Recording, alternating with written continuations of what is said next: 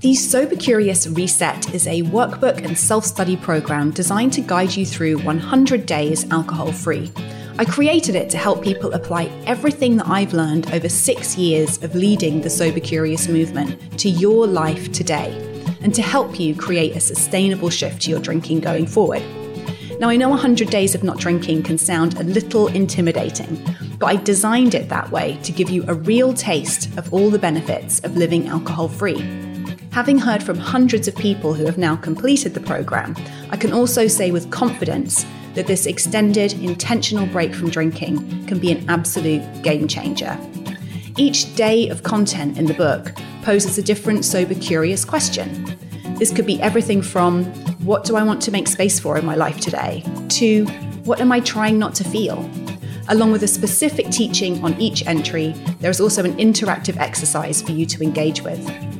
You can get the Sober Curious Reset wherever you buy your books, and you can also join the Sober Curious Book Facebook group to connect with thousands of others who are engaged with this work. I hope to see you there.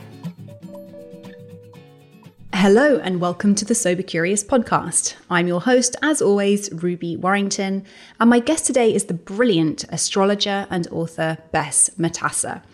Bess is a longtime friend and collaborator of mine, and I knew she would be the perfect person to bring on for this episode on the astrology of addiction. Now, I know this topic might be a bit out there for some of you, but I am confident that whatever your interest in or thoughts about astrology, you will find plenty that you can relate to in our conversation, while having your mind blown just a little bit along the way. Ultimately, Bess and I both use astrology less as a divination tool for predicting future events, and more as a language of symbols to describe the more numinous or unknowable and unnameable aspects of being human, our felt experience of the world, basically, and the parts of being human that we are often attempting to either run towards or away from when we are reaching for alcohol and other drugs. We get into how you can use astrology for self-awareness and as a way of looking at our addictive tendencies. We also go into some specific astrological teachings that listeners can apply to their own lives, and Bess shares the details of how she came to be sober curious herself. If this is a subject that you're into and you like the way that Bess talks about it, she's also the author of The Numinous Cosmic Year, which is a total interactive guide to the astrology of 2022 and how to work with the upcoming transits in your life. I'll include details of that in the show notes, along with a code for 20% off a personal astrology reading with Bess. One final note before we start. This conversation was originally recorded as part of the Sober Voices Flow event. So thank you, Sober Voices, for having us. And now, without further ado, here is my conversation with Bess Matassa. Bess Matassa, welcome to the Sober Curious podcast. Thank you so much for having me. Yeah, cosmic creatrixes through time and space. We've known each other for a long time now and been floating in the cosmos together. So I'm so excited to be here, and thanks to Sober Voices for making this all come together. So happy to be having this conversation with you. And this is a subject that's just kind of, it's one of those things that's like been front of mind for me for such a long time throughout my Sober Curious journey, the astrology of addiction. I love alliteration, but also, as you know, I do too. as you do too. But I think, and there are so many different avenues I want to go in this conversation. But before we even kind of start unpacking the astrology bit, I'd love to speak to you or hear from you a little about your own sort of sober curious journey, because this is something that, you know, it's come up in our friendship sort of over the years too. And I know bits and pieces of where you're kind of, what your experiences have been with substances, substance use, substance abuse, and sobriety also. Yeah. So I'd love if we could kind of like dive in there. And then I think that will open the doorway into how astrology has been a part of that, the process that you've been through with that as well. Yeah. I've been thinking a lot about that the last few days. And, you know, obviously to frame this with the caveat or the intentionality that, of course, my story is not anybody else's story, nor should it be. And it's very multi-textured and multicolored, and it's in the very particular way of my life. But I think to summarize, you know, early on, I spent a period of time with drugs and alcohol that was very vibrantly destructive, I would say, wildly destructive. And when I say destructive, I don't necessarily even mean to put that on a binary of good, bad. It was just not always in the service of life and begetting more life. And that begat or birthed a period of time where I was completely abstinent, completely sober for 6 years. I had a couple of months where I sort of bopped around the rooms in AA, and that didn't quite fit my journey. And so I just sort of sprung into the ether, leaped into the ether, and was ended up maintaining sobriety for 6 years. And interestingly, and maybe this is something we end up unpacking a little bit, or maybe this is beyond the scope of this conversation, but interestingly, I picked alcohol back up after 6 years of sobriety around the same time that I became a professional astrologer, which, on the surface feels almost like it should have been the opposite way. A lot of people I know that have had a journey of utilizing mystical modalities or, spiritual kinds of awakenings or turnarounds, it's the opposite. And astrology has been with me, since I was a wee babe, 9-10 years old. So, but it was, an interesting turning point anyway, and we can, maybe unpack that. And so then the next, cluster of years, there were periods of sobriety of varying lengths. There were periods of profoundly not sobriety. There was kind of all range and shades of experience. And I was thinking about where I find myself now. And I think the best way I can describe it is definitely actively sober curious and always in inquiry around what my relationship is to alcohol. And I think the best way I can summarize it is perhaps to say that I am in active inquiry around what supports more life in my life and how to back myself. And on some days that looks like having a drink and deciding that that wasn't in support of life, and then not adding 50 fucking layers of shame and self-recrimination on top of that. On other days, it looks like not having a drink. And on other days, sometimes it looks like having a drink and saying, okay, in that moment, maybe that was in support of life or where I am in my life right now. And how do I also not add 5,000 layers on top of that? And, I'll stop it there maybe, but there is something I've been thinking about, especially the past few days, in terms of how I originally found astrology as a kid, and then how I also found alcohol, and how they were sort of similarly motivated in some ways in terms of what I perceived that they were giving me, which was kind of interesting to kind of muse on and think about these past few days. Well, I would love to hear about both those things. I mean, I suppose I'm always really interested to hear, like, what is it about alcohol and other substances too that means that we end up embracing them in this destructive or kind of maybe over enthusiastic way? Like, What is it that these substances, these things provide for us? What solution are they kind of like offering us to something in our lives? Right. It's interesting that you mentioned there is a comparison for you in terms of astrology. That's fascinating. Yeah. Like, tell me about that. Yeah. So, and a little bit about my journey as a wee one discovering astrology, but the first book I picked up, which I think was one of your first books too, was that Parker's Astrology volume, this kind of classic astrological text. And it's still in print, I believe. And if you look at that book, there's sort of a back section where the pages are sort of like gray and brown and sort of more muted tones. And that's where you teach the person all about the technical aspects of astrology and the degrees. And at the time, it was about learning to use your compass to actually draw the chart and all of this. And then there's this set of pages that's up front in the book that chronicles the 12 signs of the zodiac. And they're in full color, they're glossy pages, and they detail almost like this kind of treasure hunt experience of astrology of where you can find each of these signs' energies in the world. So if you flip to, the Aries page, you'll see, different colors or spices or cities that these, each of these signs is connected with.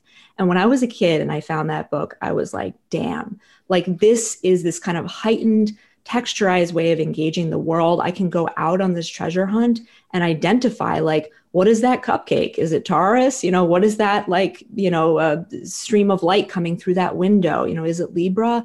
And it was like a relanguaging of my world.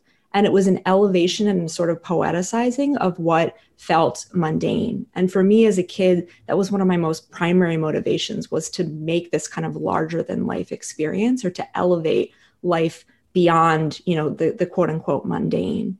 And when I think about my journey with alcohol and the early days, the motivations were almost precisely the same, and there was a range of motivation, of course, and in every moment that might have been shifting, but there was an impulse underneath to really to inject life with what I perceived to be more life, to have a heightened sensation of life, and to kind of be out of the pragmatics, out of that kind of mundane experience, out of what I felt like was sort of burying me alive in kind of the rote mechanisms of the everyday. And so I swapped, or I built upon in my consciousness, this kind of poetics of interconnectivity and heightened sensation that the language of astrology was giving me, and then swap that for a martini or, what have you, to be able to kind of get a quick fix, perhaps, in my perception around that. And so I think that was really kind of where I see these two things intersecting in my early life. And,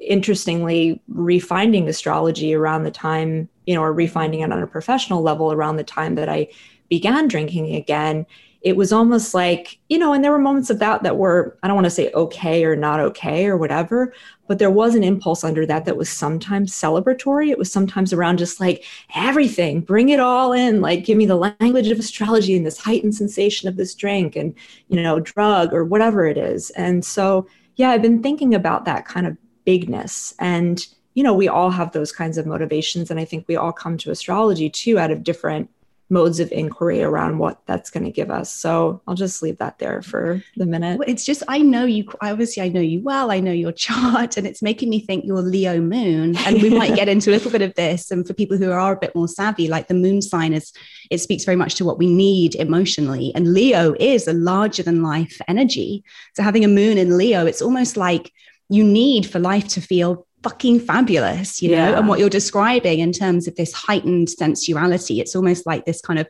multi-layered, baroque textured kind of experience of life. Like everywhere you look, there's something new to feel and to kind of taste and to fall in love with. I can absolutely relate to that in terms of, for me, like early experiences with other drugs like MDMA and, just anything that kind of heightened the senses. And it's ironic, I think, that alcohol actually kind of provides that immediate hit of feeling like everything is heightened, when actually what's happening is it's closing down. And I love the way you were describing the destructiveness of your drinking as being, I can't remember the exact words you used, but you've mentioned it a few times, this idea of like, it was creating less life. There was less of an experience of life for me in the end. I'd love to hear just a bit, to stay with the sobriety piece for a bit. When you first quit drinking and went like really, stone cold sober for 6 years, what was happening in your life at that time that made you really think, I need to close the door? If it's too much, we don't have to go there. But you know me, nothing's too much. But at that time, I think, if I really look back at it, there were so many different motivating factors and contexts, but I think, and, not to get too mythological here or too Freudian, because I'm not necessarily like a Freud fan. I'm sort of more on the side of Jung, not that we have to position those, as two opposites on a binary, but I think that a lot of astrologers and psychological astrology, as it's sort of come, into our lives in this moment, is very much descended from, in some ways from the teachings of Carl Jung. Anyway, there's these two kind of dual impulses that Freud posits that exist in each of us, Eros and Thanatos. And it's the, Eros being the life, the kind of progeny, progeneration, communion, moving toward life, and Thanatos, this kind of, the destructive force, the moving toward death. And, we might think about these in astrology around something like the sun or Venus, or some of these kind of life-giving forces versus something like Pluto that might take away or excavate, or anyway. So I was in a period of my life that had become very heavily thanatopic, I might say. I don't think that's a word, but I'm just going to use it anyway. And, contextually what was happening, it was quite, it was quite the series of sort of dramatic external happenings. I had just experienced the death of my two sort of primary masculine figures in my life, my dad and my uncle, over a period of about 6 months, both in very violent deaths. My uncle in a drunk driving accident where he crashed into a cop car, killed the cop, killed himself. My father, in suicide. And so it was, and at the time I was living in Southern Louisiana. And I was living in, I mean, it was like this story, you can't even like make this shit up. It was like I was involved with a person who had been like a sniper in Afghanistan. I was living in this crazy house where there were like possums living in our kitchen, eating all the food. It was like, and then Hurricane Katrina came, and it was this confluence of all of these very thanatopic Plutonian forces, a lot on the side of death. And it almost, in retrospect now, I feel like I was being asked to take a stand for the other principle, the other kind of side. And it didn't happen immediately. You know, I bopped around for maybe like a year or so, trying to kind of like do a little bit and then not, and then whatever. And then it was just one morning in February. It was Aquarius season, which is like, you know, ruled by the planet Uranus, this interrupter, this pattern breaker. And I woke up, you know, incredibly hungover. I think something kind of shitty had happened the night before, probably connected to a romantic relationship, because that usually was sort of how I expressed a lot of that destructive force. And I just woke up, and I was back in New York at the time, and there was just like ice rain coming down outside. And I was just so nauseous and so just like I was at the end, and I was like, I just want to feel my life again. I just want to feel on the side of that life. And it just stopped. It just stopped. And at that point, it was like, I decided, or I can't say only I decided, because it's obviously not just about my will, but it was just a moment where the causes and conditions allied to create that space. And I didn't touch it for 6 years. And it just, that was that, you know? And so I think that's sort of a little bit of the context for that. Yeah. I mean, to bring a bit of AA speak into the conversation, it does sound a bit like a higher power might have intervened at that period in your life with so much destruction all around. It sounds like it could have gone a dark way for you, you know. Yeah. Had you not had that moment of just like, no, I'm saying yes to life now, you know? I mean, it felt like one of the most clear kind of intersections of my life. And I don't always feel like this, like it's like this black and white, you know, these choices, but it really looked like you can go this way and you can, you know, shut your heart down for good and continue to burrow in with these fucking possums, you know, in this, you know, whatever, or you can turn this way and you can crank the heart open. And you're not going to be able to create any lubrication or porosity or spaciousness to lube that up if you're going to continue to dull and destroy in this way. There's no way. We can't plant anything. It's like fallow soil at this point. So. And so then what it sounds like when you did pick up alcohol again, it was coming actually from a more celebratory place of like, I feel like I'm living again and I'm now ready to use this to enhance life again. I mean, it really was. And I remember thinking at the time it started out sort of innocuously as like wine and food pairings, where I was just really getting in. And I've always been an eater, but I was really getting into like just that sensual realm. And I was, you know, starting to kind of come out with this form of astrology I was calling sensual astrology, that was all about connecting these energies to tastes and touches and smells. And so it felt very much about this kind of vibrancy and this full range. And in the beginning, it appeared that maybe I could make that work, you know, like I was like, you know, and I think you and I have talked about this, but as a kid, I had no models for anybody who just like had a drink. You know, sometimes I would go to a friend's house and like, you know, their mom or dad or whatever would have like a beer. And I'd be like, what the fuck? They're not going to drink like the case of beer. Like, what are they doing? Like, what do you mean you're going to have one drink? Because I didn't have any of that kind of modeling. Everybody in my family was either actively abusing substances, dead from it, or in recovery.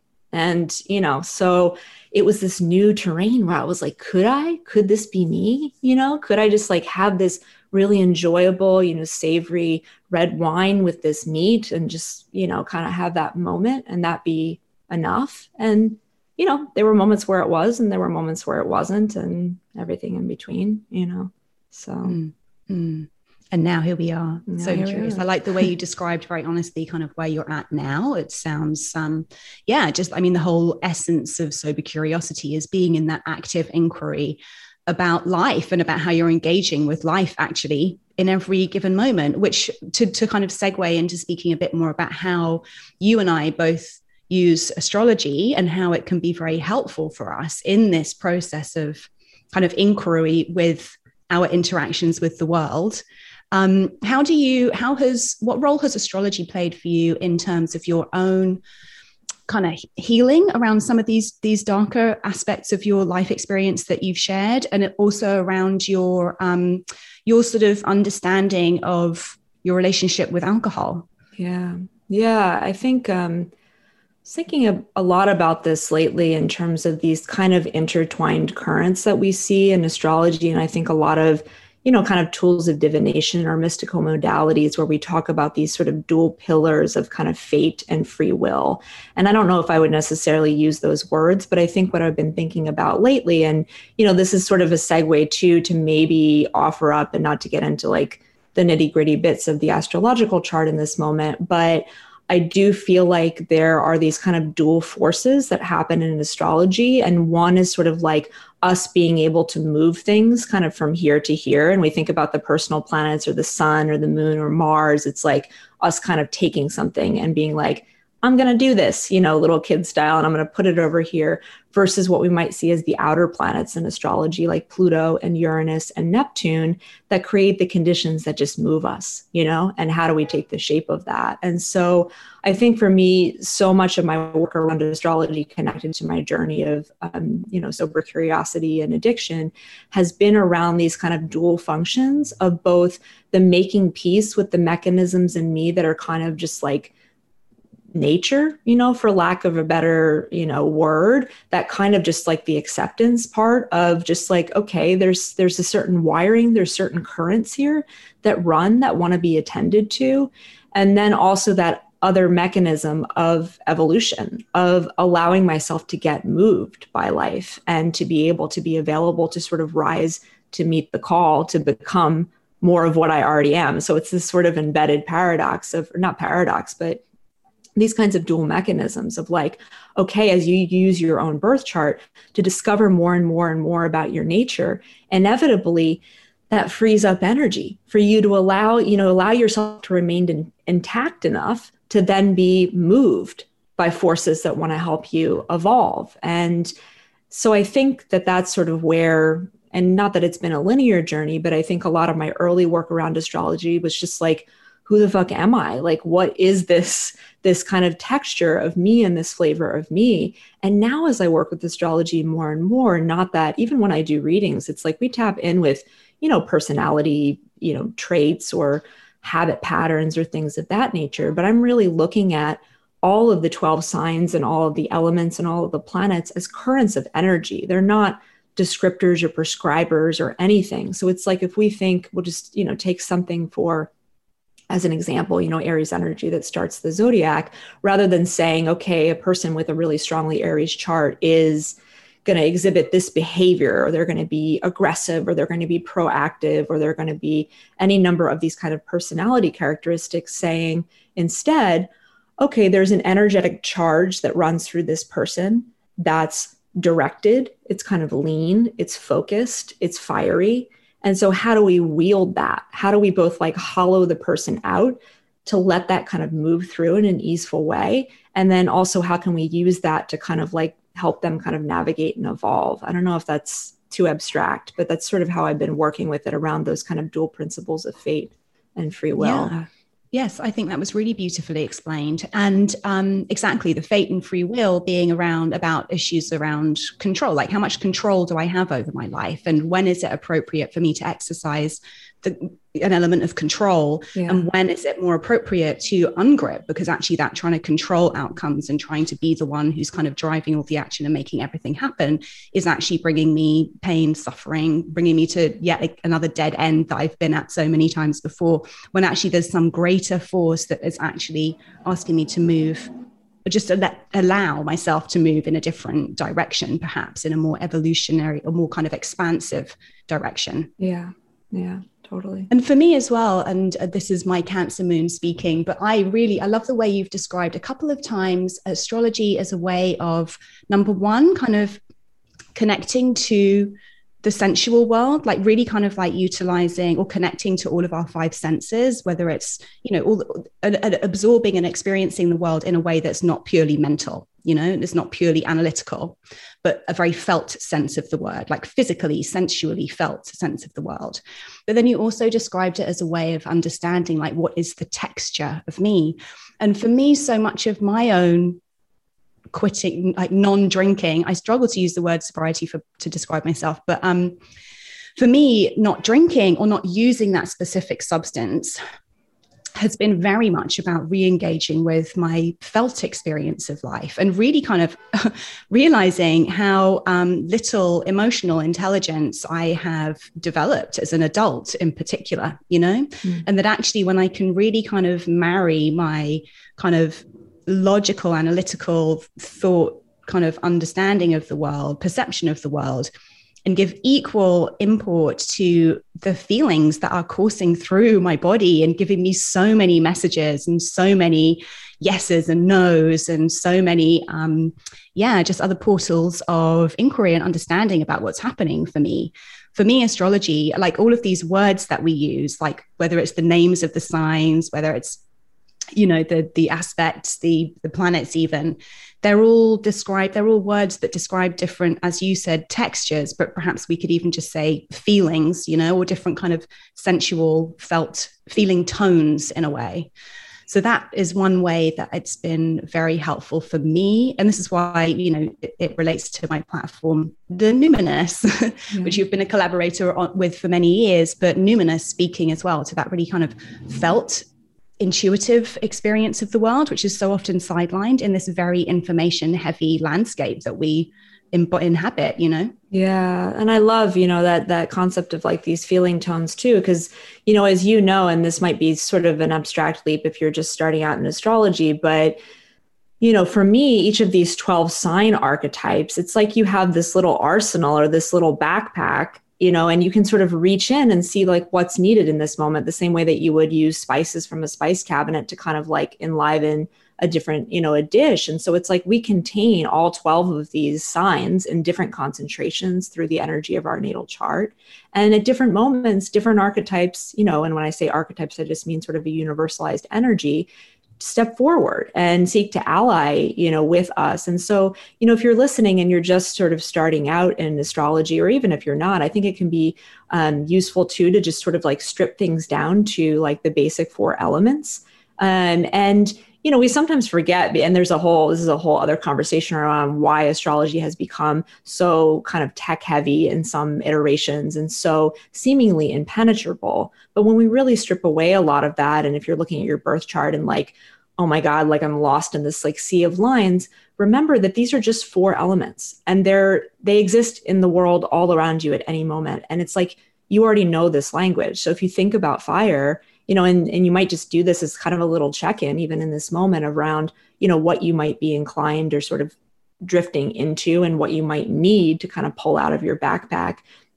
You think about fire, it warms, it cooks, it heats, it brings alive, it's sort of the force of creation. It comes out of nowhere. We strike a match, we turn on a burner and we're like, boom, there's fire, or if we think about earth, what does it do? It holds us, it gives us form, it gives us sort of tastiness, touchability, all of those principles. And, if we think about air, breath, changeability, respiration, exchange, the way that light shifts, the way that clouds shift through the sky, and, thinking about water, a similar kind of shiftiness, but also a feeling of like depth and a kind of, what's sort of percolating beneath the surface of things. And so I think it can be an interesting, just in terms of giving ourselves what we need in a certain moment, or tapping in both with those kind of dual principles of both like our nature, because historically, we probably gravitate toward 1 or 2 of these elements a little more maybe than the others. And then also saying, okay, what's needed in this moment? What can I sort of invite in can be an interesting point of inquiry, I think. I was going to go to elements next, actually. And I think, and so that's great that you've opened that conversation, but I think this would be a really good point for people who are perhaps more new to astrology. And then also for those who have more of an understanding, but perhaps would like to just get some framing to help with the way that we're talking about it here.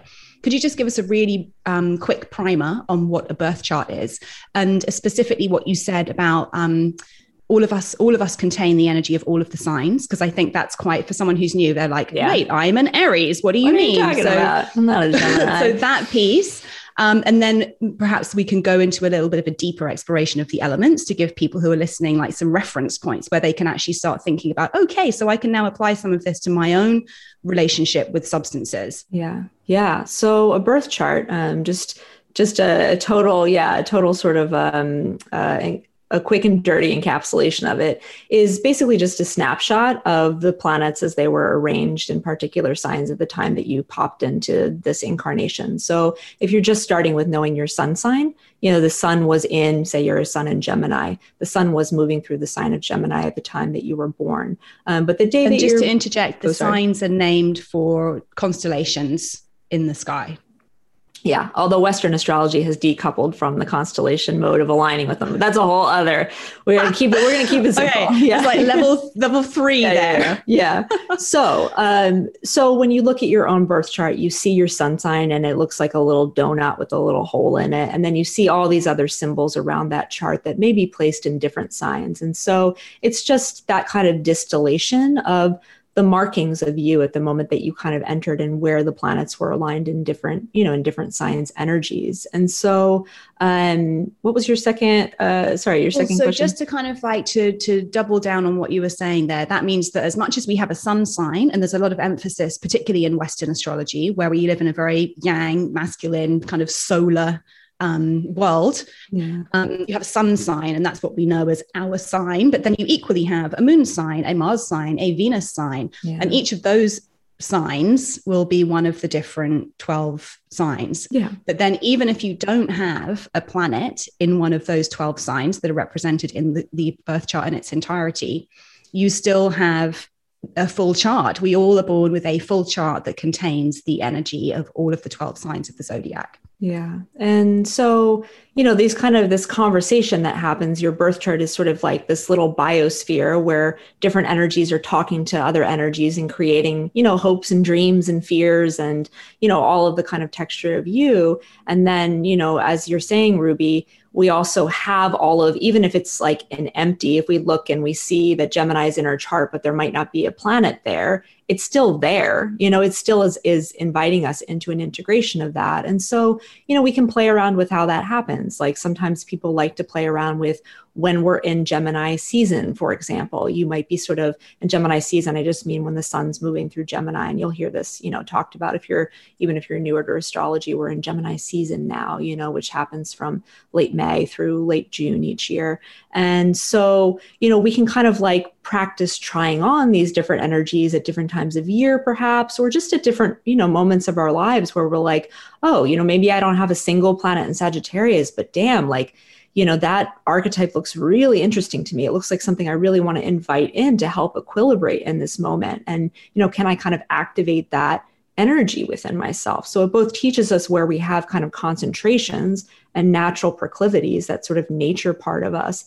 And it teaches us where we're meant to be reaching a little bit sometimes for integration, because we want to collect them all. It's like, think about your like building your little cosmic capsule collection. You want to have them all in your arsenal. And, chances are, even if you don't reach for them consciously, they'll present at different moments. Like even as an astrologer, since the age of 9, for years, I was like, I don't understand Aquarius energy at all. And then like, lo and behold, Aquarius came to play when it was ready in the form of like meeting deeply Aquarian people or having, situations that felt very Aquarian in my life. And I was open to it. So it's like just sort of thinking about these as sort of a self-contained system or language of the expansive potential of all of the different modes of being that we have within us. So on the elements tip, it's actually interesting, and I'll share something about from my own experience, which I think will open up the discussion around the elements a bit, which, like I said, will give people who are listening something that they can immediately take away and kind of do some inquiry around. So I've only just realized as you're speaking, I have a real dearth of the air element in my chart. I only have one planet in an air sign. I have Pluto in Libra, but otherwise no other air. And I'm thinking about, that's interesting. The main reason I used alcohol was to be more social. And air signs, the air element is about exchange between, it's communication, it's social networks, it's like group activities, it's like how we interact with others, basically. You know, and so that I share this because, that's an interesting, I'd never noticed this before, but one of the reasons I used alcohol was to compensate for that lack of naturally occurring air energy in my chart. Well, my work now has been to notice that and say, okay, what other ways can I play with and work with the air energy in my chart and in life? And what ways can I, and a big focus for me, and one thing that's really helped in my staying stopped from drinking is radically reimagining my social life and really noticing what kinds of social interactions actually feed me, light me up. Who do I even enjoy spending time with? And being quite kind of militant around that, you know, and really kind of not pushing myself into social situations that I know I'll find draining. Wow. So that's just one example of how I've been able to use astrology to help me on my sober curious path. Well, and you're blowing my mind right now because I'm thinking about, you know, and this can be, you know, a point of inquiry, even if you're just starting out in astrology, you can look and just, you know, figure out your basic 3, your sun, moon, rising, and say, okay, what elements are represented there, you know, which aren't. And if you're confused about what element a certain sign is, you know, you can just sort of Google that or what have you. But I think that what you're speaking to is so, I'm having like all of these realizations in this moment because, and, you know, when we have a dearth of a particular element, it's not a problem. It's just sort of like a call for a little bit more loving attention, a call for a little bit more inquiry around how we relate to that element. And I have a strong dearth of earth and a strong dearth of water in my chart. I mean, I have a dearth of basically everything but fire, but like, I'm thinking about my own drinking, and so much of it has been motivated over the years, both by an urge to escape certain aspects of earth in terms of the pragmatic contours of the world as it is, quote unquote, but also a connection to the body and the sensuality and that experience of the touching, the tasting, the smelling, and all of that realm. And so it could be interesting, not that this is like diagnostic or anything like that, but to look at your own elemental balance in your own chart and say, you know, what's here, what's not as much here, and how do I relate to the realm that's not as present? And, you know, because usually the realm that's not as present either becomes like an obsession, you know, where we're like, ooh, I really want in on that, or it becomes something that we want nothing to do with and we sort of tamp down and push away. So. Or there will be very prescribed ways that the world kind of says that we should experience that kind of element, you know, like there are prescribed ways that we should socialize, or that we should experience being in a physical body, or that we should experience our creative drive and impulses, or that we should experience our emotional life, you know. And so often I think we're picking up substances to kind of correct where it feels like there are imbalances. We're picking something up because there's not enough of this or there's too much of that. And so we're reaching around us for what tools we have on hand, alcohol being a very readily available and glamorously sociable, acceptable tool for basically modifying our emotional experience of life, for modifying the texture of our experience in that moment. And as we've described, astrology is a way for being really like, well, what is the texture of me? And so how can I actually, what else can I use to kind of just, meet the world as I am with as little friction as possible, you know, or sometimes some healthy sometimes friction. A lot of friction, sometimes especially if you're very Mars dominant. Yeah. So I think actually what I wanted to do is just really quickly go through which signs are in each element, just as a kind of a quick overview, just so, and then quickly explain like what would be, like I have a fire and water dominant chart because I have a lot of planets in fire signs and a lot of planets in, well, Cancer specifically. So I was a very watery water sign, but so that's interesting for me. But if we could just go through for people to have a takeaway here on the elemental piece. Yeah, totally. So, you know, fire, and I'm just going in the order of the wheel of the year, which the astrological year starts in Aries season. So it's interesting to even think about how these 4 elements sort of align, you know, in the wheel of the year, where fire kind of comes out. It's like the Big Bang. It comes out of nothing. It's all about that self-significance principle, that here I am principle. And in this sort of pack, we have the signs of Aries, Leo, and Sagittarius. And not to get too complex, but each of the elements also have a modality. So one of them is a cardinal sign, which initiates action. One of them is a fixed sign, which stabilizes, and then one of them is a disseminating, immutable sign, which falls away. And these are just the order of the seasons. So the cardinal sign starts the season. The fixed sign is sort of the full flower, the center of a season. And then the mutable is the season falling away. So we have cardinal Aries, fire, fixed fire Leo, and mutable fire Sagittarius. And then the second grouping, we have Earth that comes out of fire, that sort of like grounds us back down in physical form and materiality and tangibility. And we have the signs of Taurus, Virgo, and Capricorn, respectively, fixed, mutable, and cardinal. And then the next grouping we have are air kitties. This is the sort of changeable, breathable, threshold crossing, exchange in, mental realm. And we have the three signs of Gemini, mutable, Libra, cardinal, and Aquarius, fixed. And then lastly, we have water, which closes it all out, takes us across the threshold, kind of releases us, lets us go into the ether. And we have the three signs of Cancer, cardinal, Scorpio, fixed, and Pisces, mutable. So with that information, you can then take it away, have a look at your birth chart, which is very easy to find online. You can just literally type in, what is my birth chart, or calculate my birth chart. There are tons of places you can get that. And it will list the different planets that you have in the different signs. And typically charts are dominant in one or two of the elements over others, which just shows that actually our nature is to be quote unquote unbalanced. And our nature is to have, because guess what? Life gives us stuff to work on. That's like part of the point of being human, right? Yeah, like otherwise we'd just be like... Life gives us friction, and it gives us like, here is an area for you to grow. And knowing our astrology is just another way to give language to stuff that we might have impulses or inclinations towards trying to understand better about ourselves already. And then when we see it in black and white in a birth chart, it really is a permission slip, I find oftentimes, to be like, actually, yeah, my intuition about this part of my life is showing up here too. So I'm going to dedicate some time to doing some work here, and I'm going to take this seriously, Yeah. And it's both that kind of honoring of the intactness of ourselves, and then the evolutionary reach. And, I think it's probably Liz Green, the psychological astrologer, I think she writes about this a lot, but, for each of the four elements, there's a different basis of reality. It's like, if you're talking to a very, very fire heavy person, like doing the laundry or like paying a bill, like may feel like death, it may feel like, and then a very earth heavy person will be like, get your shit together. Like, what are you talking about? Like, we have different basis of like reality and what we value and what we find to be true. So it's both that kind of acceptance and then that reach.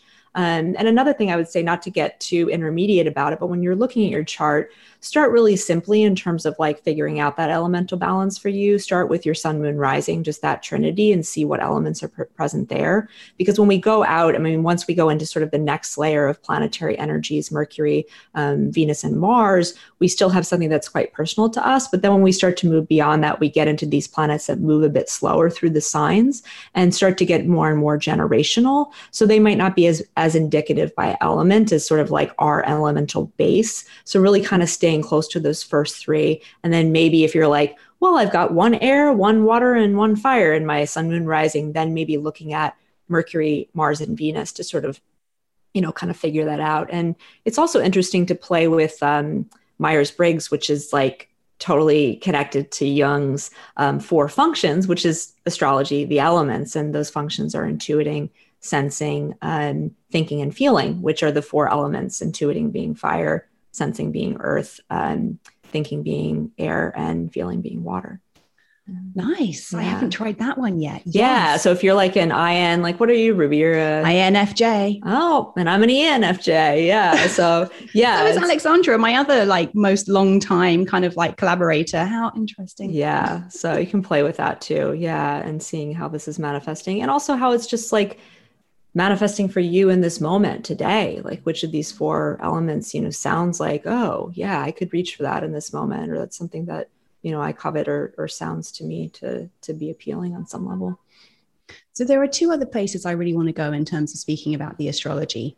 And I think, considering we don't have a ton of time, I want to give people again some points that they could look at in the chart, just to take away. But perhaps we can go through these quickly, because what I really, really want to do is look at some of the bigger transits that we are going through collectively currently. Because I do think it's very interesting. Like, hey, there wouldn't have been a conference like Sober Voices even 5 years ago, even like definitely not 10 years ago. You know, the fact that we're in this moment when so many of us are feeling called or feeling moved, let's say, to look at our substance abuse, to look at what's going on in our inner life, to look at, you know, subjects like kind of intergenerational healing and like all of these sorts of larger kind of like factors, like cultural and social kind of trends that are swirling at the moment, that are actually allowing conversations like this around a more expansive conversation around addiction recovery, what that even means, like what wellness even is, etc.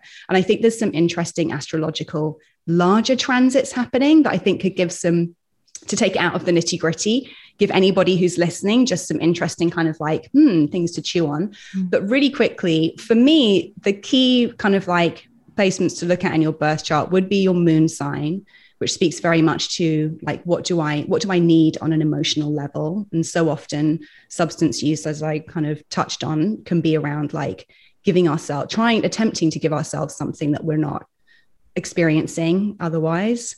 Neptune, which is very much around sort of like escapism and connection to a higher power. We might have something to say on that. Chiron, which can show a point of wounding or inner shame that we're perhaps trying to mask or turn away from. And then anywhere that Pisces shows up in the chart can also be a real indicator of where we might be reaching for a way to kind of like escape from the mundane kind of the reality of life. Well, yeah, the mundane reality rather than like the total reality. Totally. Yeah. So yeah, I wonder if those would be my 4 things to look at. Would you have any to add to that? Yeah, I mean, everything. Yeah, of course. Well, yeah, obviously everything.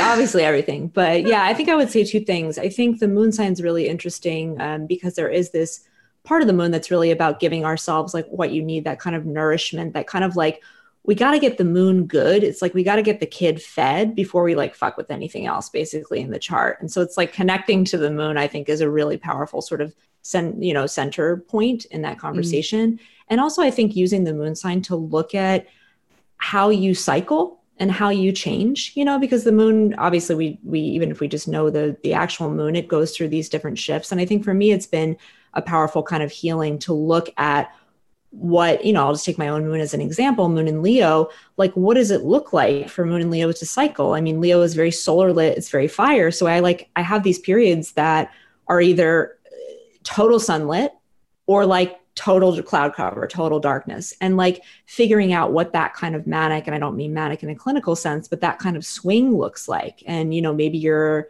a moon in, Pisces, it's much more these kind of subtle, constant shifts and constant sort of fluctuations, and just looking at that kind of expanse, because I think that can be really useful as a kind of mooring point. At the same time as the moon's fluctuating, it's also teaching us how we fluctuate in a kind of repetitive way. So that can be useful. And I think the second layer I might put on it is to look at, and without taking too much time to do this, but to look at your orientation toward the outer planets. And even if you have no idea what this means, you can just sort of like listen into each of these outer planets and be like, oh, okay, I resonate with that, or I don't with that. And when I speak about the outer planets, I'm speaking about Uranus or Uranus, as the kids say now, Neptune, that Ruby's touching on, and Pluto.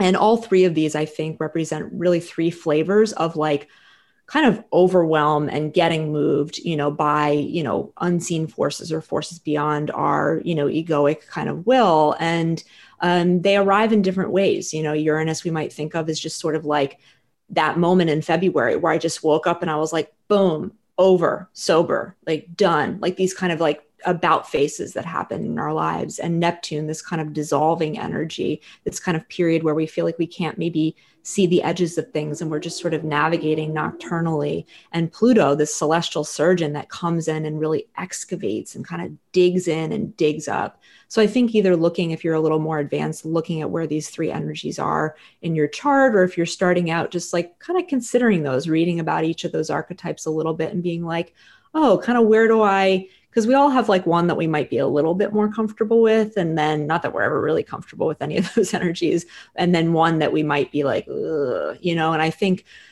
I think it can just be interesting around this conversation around like will and control and loss of control and all of those kinds of things that sometimes come up in a journey around addiction or recovery, to kind of play with those or keep those in our consciousness.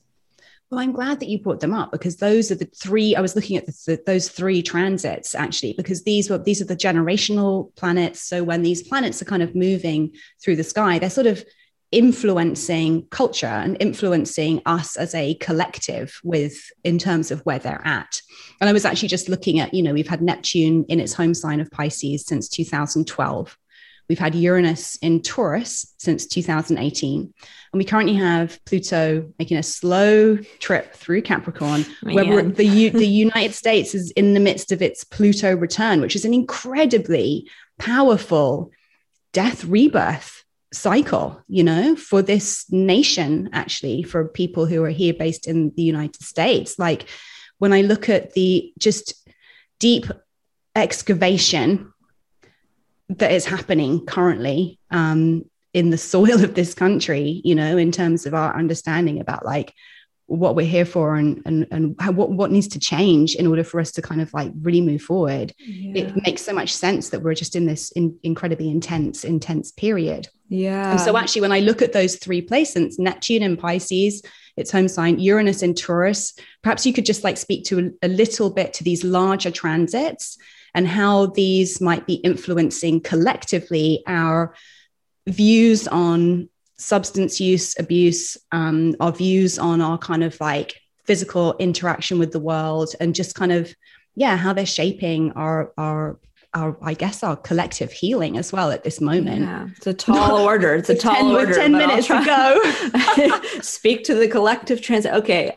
So I think for me, Uranus and Taurus is really about creating conditions of ease, like being willing to read, do, and rethink how, and when I say ease, I don't mean making things easy, but can we like reach for a more easeful, more kind of like bodysuit way of being in the world as we move, through this experience? And I think there's a lot of questions for a lot of people in their journey around substance about that. And I think for me, at least, it's been at the center of my journey often of like, okay, what would be more easeful in this moment to the body, for the body? And, Taurus is really this kind of rich, fertile, fecund earth sign that's really about a sense of worthiness, a sense of being full up, a sense of being filled kind of from the inside, a sort of anti-scarcity mentality sign at a very high octave, of energy. And then Uranus coming in and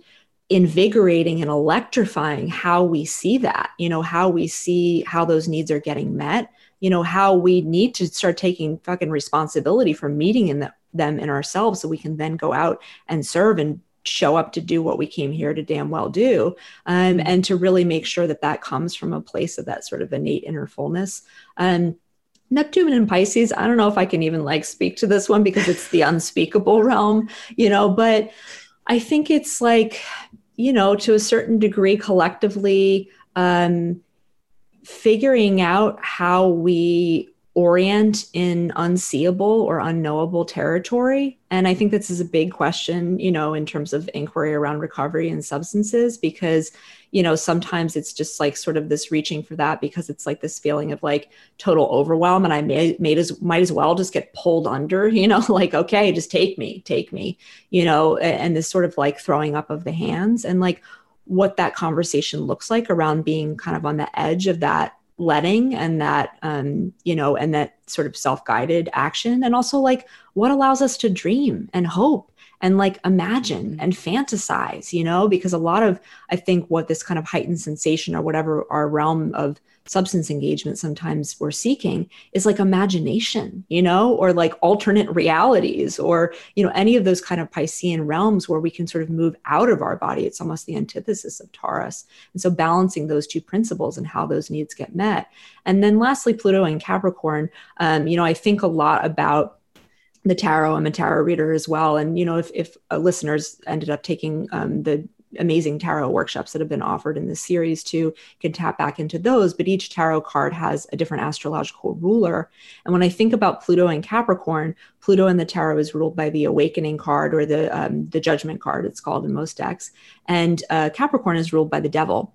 And it feels like a real, for me, the devil energy really is about, first and foremost, is about a kind of self-sovereign repurposing of our right to like decide kind of how, like call the shots, basically. And I don't mean that from an egoic place, but from a like what has a hold on me versus like what I can actually like exercise the responsibility to like get a hold of.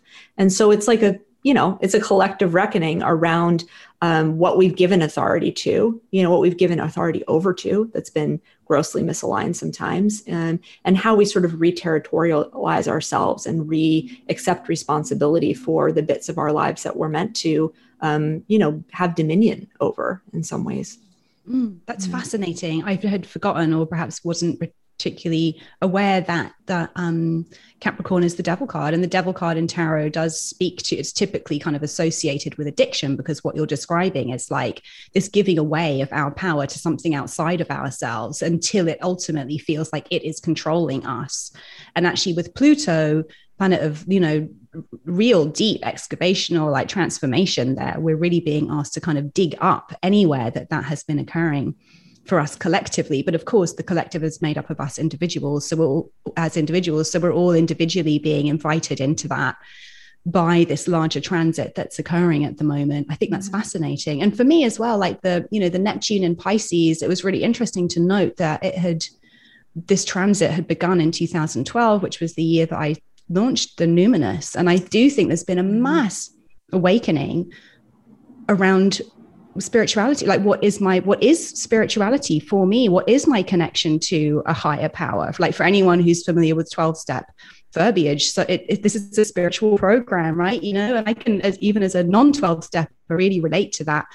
The need to be able to trust in and to feel like I'm kind of like held by a higher power, like something greater than me, and that it's actually safe to surrender and just be carried by life, and that I don't have to be gripping and controlling, and that things are just kind of like life is sort of happening through me. And so I think the Neptune and Pisces transit has been very much about a lot of us kind of trying to or feeling called to our own definition of higher power, our own definition of like what spirituality is. And I think that the looking at the way that we've been using substances to feel a connection to something bigger than ourselves is a part and parcel of that, particularly when you layer it against what you were describing about Uranus and Taurus being a real kind of like throwing out of anything that's not working in terms of how we're getting our safety, our security, our, how we're feeling sated, what abundance means to us. And then the Pluto in Capricorn, where have I been giving my power away? So it seems to me like these three larger transits working together have really been guiding this big shift around like a return to a kind of genuine sense of like having a spiritual connection to the world in a way that isn't giving away our power, and that also isn't kind of seeking fulfillment from unsavory sources. Sources that are unsustainable in some way. That was actually the word I was looking for. I like unsavory too, though. This kind of build too, and not that it has to be in a linear sense, but it's like we got to fill up we got to get sated first in Taurus and Uranus and Taurus, and then we sort of inquire around, what's calling the shots, all of that, and then we get to open into the spec status to be safe enough to be like little specks in the cosmos, to then kind of open up our circuitry in that way. 2012 was also the year when I started practicing astrology professionally. So there we go. Yeah. It all checks out. So when you layer all that together, I mean, it can feel like a really big ask, right? It's a heightened time that we're living through. And just to kind of circle back to how we can use astrology in our daily lives to kind of help us as we navigate this path, and we try to also just be a human being paying the bills with, all of our stuff going on. how, like, any sort of like final words on how we can use astrology just as a tool to support ourselves kind of in our daily lives? Yeah, I think it's really about, for me, the thing that's just coming forward in this moment is that this is an ongoing practice and an ongoing inquiry. I mean, you and I have been working with our charts since we were little kids, and you don't need to have been working with your chart since you were a little kid, but like there's stuff that I uncover or an archetype that I encounter in a different way every freaking day, you know? And so it's like seeing this as also as sustainable. It's not like, okay, I'm going to just do like birth chart 101 and then I'm going to like figure everything out and then I'm going to like crack the code and figure my, you know, and there's, of course, there's those moments of like awakening and exhilaration around, you know, figuring out a certain facet of the chart or whatever, what have you, but seeing this as an ongoing inquiry, the same way that you might turn to a tarot deck or an oracle deck and like pulling a card each day, you know, maybe making that a sort of ongoing practice where you're like, okay, I'm learning about these signs and symbols. Maybe I'm just going to start with the moon and I'm going to spend a week where each day I ask my moon sign or find out something about that, how I could sort of serve at the altar of that, because we're sort of attending. It's like we've got all these little cosmic kitties in the chart and we're like, what would you like today? You know, would you like a glass of water? Would you like this? And, you know, I think there can be a tendency when we work with astrology, especially if we're just starting out, to feel really overwhelmed with like what's happening right now. Like, oh my God, the moon's in Sagittarius. And oh no, this transit just happened. We're in the new moon, we're in the full moon, and all of that kind of language. And I think it can be useful to try to sort of strip that down and to maybe start to think about it just based on seasons. Like right now we're in Libra season, you know, and we're going to be here for a few more weeks, what have you, till 20 something of October. So maybe starting there around, okay, this month, this 28-day period, what have you, I'm just going to sort of hold that energy or work with that archetype this month and seeing, do I have any planets in that sign? Oh no, or I do, and then using that as sort of a launch pad for integrating that particular energy, and remembering that you can always strip it down elementally. If you get nothing else, like even if you're trying to practice with reading a chart and starting to see it, just remember that these, you know, first and foremost, these are just 4 elements. And then secondly, I would say that even if you're starting to get into a more advanced practice with astrology, they're really just 12 signs. Like the first house, Mars, Aries, they're all like related to the same zodiacal principles. So the more that you, I think, are able to really dip into the territories of each of those 12 signs and learn them kind of in a multifaceted way. But yeah, I think just sort of rising to meet the moment each day and saying like, oh, this is going to be an ongoing practice. This doesn't need to be like a one and done. I'm just going to learn this. I mean, even if you don't want to dedicate your, you know, whole life to the study of astrology, but that you can just sort of, or you can practice like with the moon, as the moon cycles through each sign every 2.5 days or so, be like, okay, I'm going to take this 2.5 day period to investigate moons in, you know, Scorpio right now. What's that all about? Okay, just taking that on, sort of trying it on. And rather than trying to be like, okay, the moon's in Scorpio and it's conjunct Uranus and we're over here and then I'm putting that on my chart and like adding all of these extra layers on, which can be, you know, super fun to play with it eventually. But, you know, remembering that these are very basic energies. And the last thing I'll say is also to remember that this is like learning a language the same way that you would learn any other language. So moving out into the world and learning to call things by their name, the same way if you were learning Spanish, you'd learn what the word for lamp was in Spanish. You have to learn what a lamp is in astrology. And it might be, I mean, you can play with this, there's interpretation, you know, it could be that it's Libra. It could be that it's bringing clarity, that it, you know, that it illuminates something. It could be that it's Aquarius energy, that it's turned something from like darkness to sudden light, or, you know, what have you, and just sort of playing around with these words of these zodiac signs in daily life and identifying things that way. Which ultimately what you're describing kind of brings us back to what you were saying before, which is about actually bringing all of our senses on board to live a more multi-textured kind of like experience of life, to engage with the world in a way that's not just about consuming information and processing information, but actually feeling who we are in the world and how that feeling tone of our experience shifts day to day, hour to hour sometimes. And that's actually okay. That's part of life. That's how the world is. Like, you know, someone texted me this morning going, I'm in New York, the weather's amazing. And I was like, yeah, this September sunshine is a mood. This is a mood. This is, to me, it's a very Libra mood, because it just feels very kind of like everything is good, which is one aspect of Libra kind of energy. Yeah. And then another aspect of it for someone else might be like, whoa, it feels super brittle and kind of like crispy. And like, I'm seeing a lot. And maybe I don't want to see, like that kind of clarifying principle of Libra is like, whoa, I can really see the edges of things now. And and just playing with what that is and what that is in your physicalized experience. I love that. Just to finish up while we have a couple of minutes, I do have a 12-step friend who really had a moment of like, wait a minute, astrology is your higher power. Astrology is your higher power, isn't it? That's really, really cool. And I was like, well, I guess actually in some ways, yes, astrology is something that I can connect with daily that reminds me I'm part of something so much larger, something that I will never understand fully with my little human brain, and that I can only really surrender my experience to and just show up for in whatever capacity, And I wonder, and this person has bought Astrology for Dummies, and they are now, I want to learn astrology, But yeah, I wonder if you've had any thoughts thinking about your own experience with drinking, not drinking, around that kind of higher power element of astrology as a practice. Yeah. Like, what is the face of your God? And I don't mean God in, a reductive or whatever. People have different interpretations of that word. But when you were saying astrology is my higher power, I was thinking like in my relationship to it, I think that's been true as well.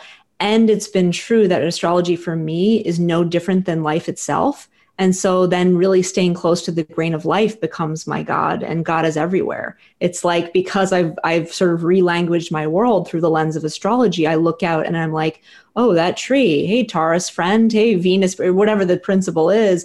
And then it's like it loops back on itself. So I'm both like low to the ground and sort of responding, it's not like, rather than there being a higher power that's some like force that's going to come in from the wings and like, take or make or destroy or anything like that, that it's kind of like imminent maybe rather than transcendent for me, just particularly that it comes out of the animation of the thing, like up and out, versus, or not versus, but alongside, I think astrology can also connect us to the transcendent, to the out there-ness, and also the immediacy. And I think we all have sort of a relationship maybe to higher power, if we relate to that concept, somewhere along that continuum, and I think for me, it's like, yeah, it has given me a sense of higher power through a kind of immediacy of relanguaging the world and re-injecting it with this kind of poeticism and this connectivity.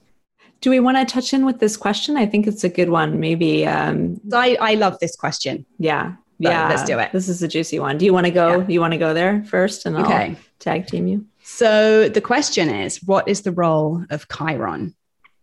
So Chiron, the archetype of Chiron is the wounded healer, and this points to a place in our experience of life where we may have experienced some kind of wounding, like a core wounding, which is the piece, the pain point that we're here to sort of work on, like the key pain point. But the invitation with Chiron is that when we really are able to lean into that work and really are able to integrate this piece, then we have the opportunity to really, use it to teach and to help to heal others and to help bring some medicine into the world through what we've experienced in terms of our own healing in that area. That's my understanding of Chiron. And the other interesting thing about Chiron, I can't remember the timeline of this, but Chiron was only quite recently given planetoid status. It was seen as an asteroid, but it recently was given a higher status in the kind of, astronomical lexicon. And there is a theory that when different sort of planetoids, different celestial kind of bodies come into our consciousness and awareness, is the time that we collectively are ready to work with their energies as well, which I think is quite an interesting thing. Thinking again about what we were saying about what we're kind of cycling through collectively around our healing process. Yeah. And I think the only thing I would add maybe to Chiron is that, and not to get into Saturn too much, but I think that there's sort of tender points in the chart. There's just sort of we're just we press on that place and we're like, I don't know if that sign's for me, or I don't know if I'm going to get that. I don't know if I'm going to get served that in this lifetime. And so we can develop lots of different coping mechanisms for thinking oh, I'm going to throw my Chiron sign into I don't need that anyway, or I really want that, but I'm never going to get it, and all that kind of feeling. And I think for me, the distinction may be a little bit between the Saturn sign, which is also kind of a tender place, is the Saturn sign asks us to really build a lot of conscious muscle around that and competence around that area. And for me, Chiron, not that we're not building and changing and working through it, but it's the work of acceptance. It's the work of there's a part of me that might not be ever made right, quote unquote. And it doesn't have to be. It's just to hold that in my consciousness and to know that whatever I have my Chiron, whatever my Chiron is placed in by sign, by house, that's just going to be a place, where when I touch in with that, it might be ooh, that feels a little yeah. And just to use that as sort of a gateway for, compassion and compassionate inquiry. And, it feels very connected to me. Astrologers always love to fight over the rulership of Chiron, or not fight, but have vibrant conversations around it. For me, it feels like a mashup of the Virgo Pisces axis in astrology, and both of those energies around, responding to kind of pain points or tender points, and trying to invite them in, even if we can't kind of sort them or fix them, because they don't need to be fixed.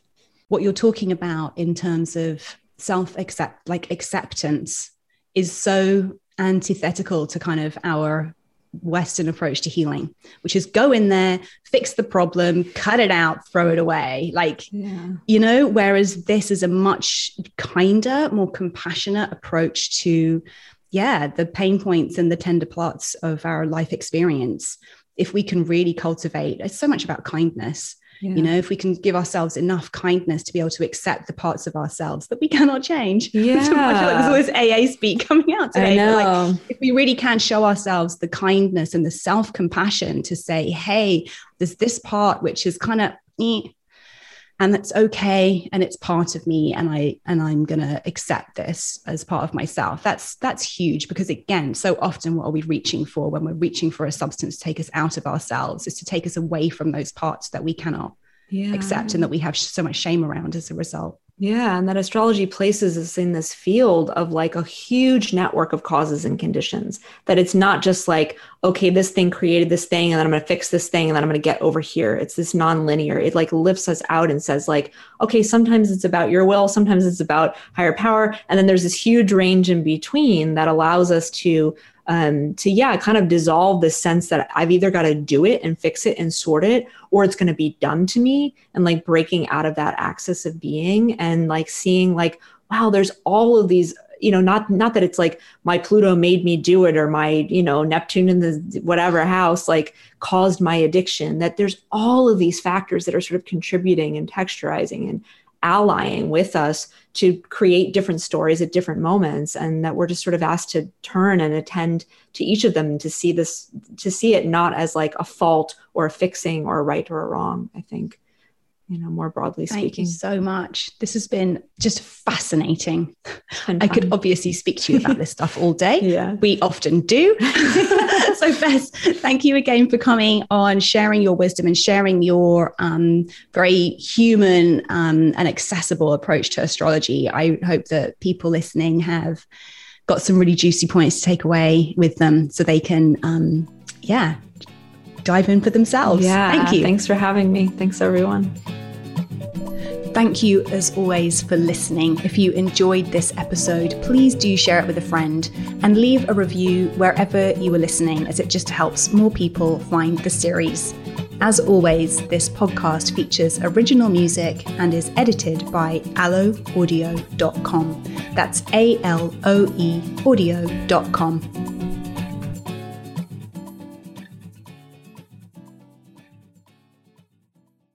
Neptune in the whatever house caused my addiction, that there's all of these factors that are sort of contributing and texturizing and allying with us to create different stories at different moments, and that we're just sort of asked to turn and attend to each of them, to see it not as a fault or a fixing or a right or a wrong, I think, more broadly speaking. Thank you so much. This has been just fascinating. I could obviously speak to you about this stuff all day. Yeah. We often do. So Bess, thank you again for coming on, sharing your wisdom and sharing your very human and accessible approach to astrology. I hope that people listening have got some really juicy points to take away with them so they can, dive in for themselves. Yeah. Thank you. Thanks for having me. Thanks, everyone. And thank you, as always, for being here. If you enjoyed this episode, please share it with a friend and leave us a 5-star review on iTunes to help more people find this series. This podcast is edited and features original music by aloeaudio.com. That's ALOE audio.com.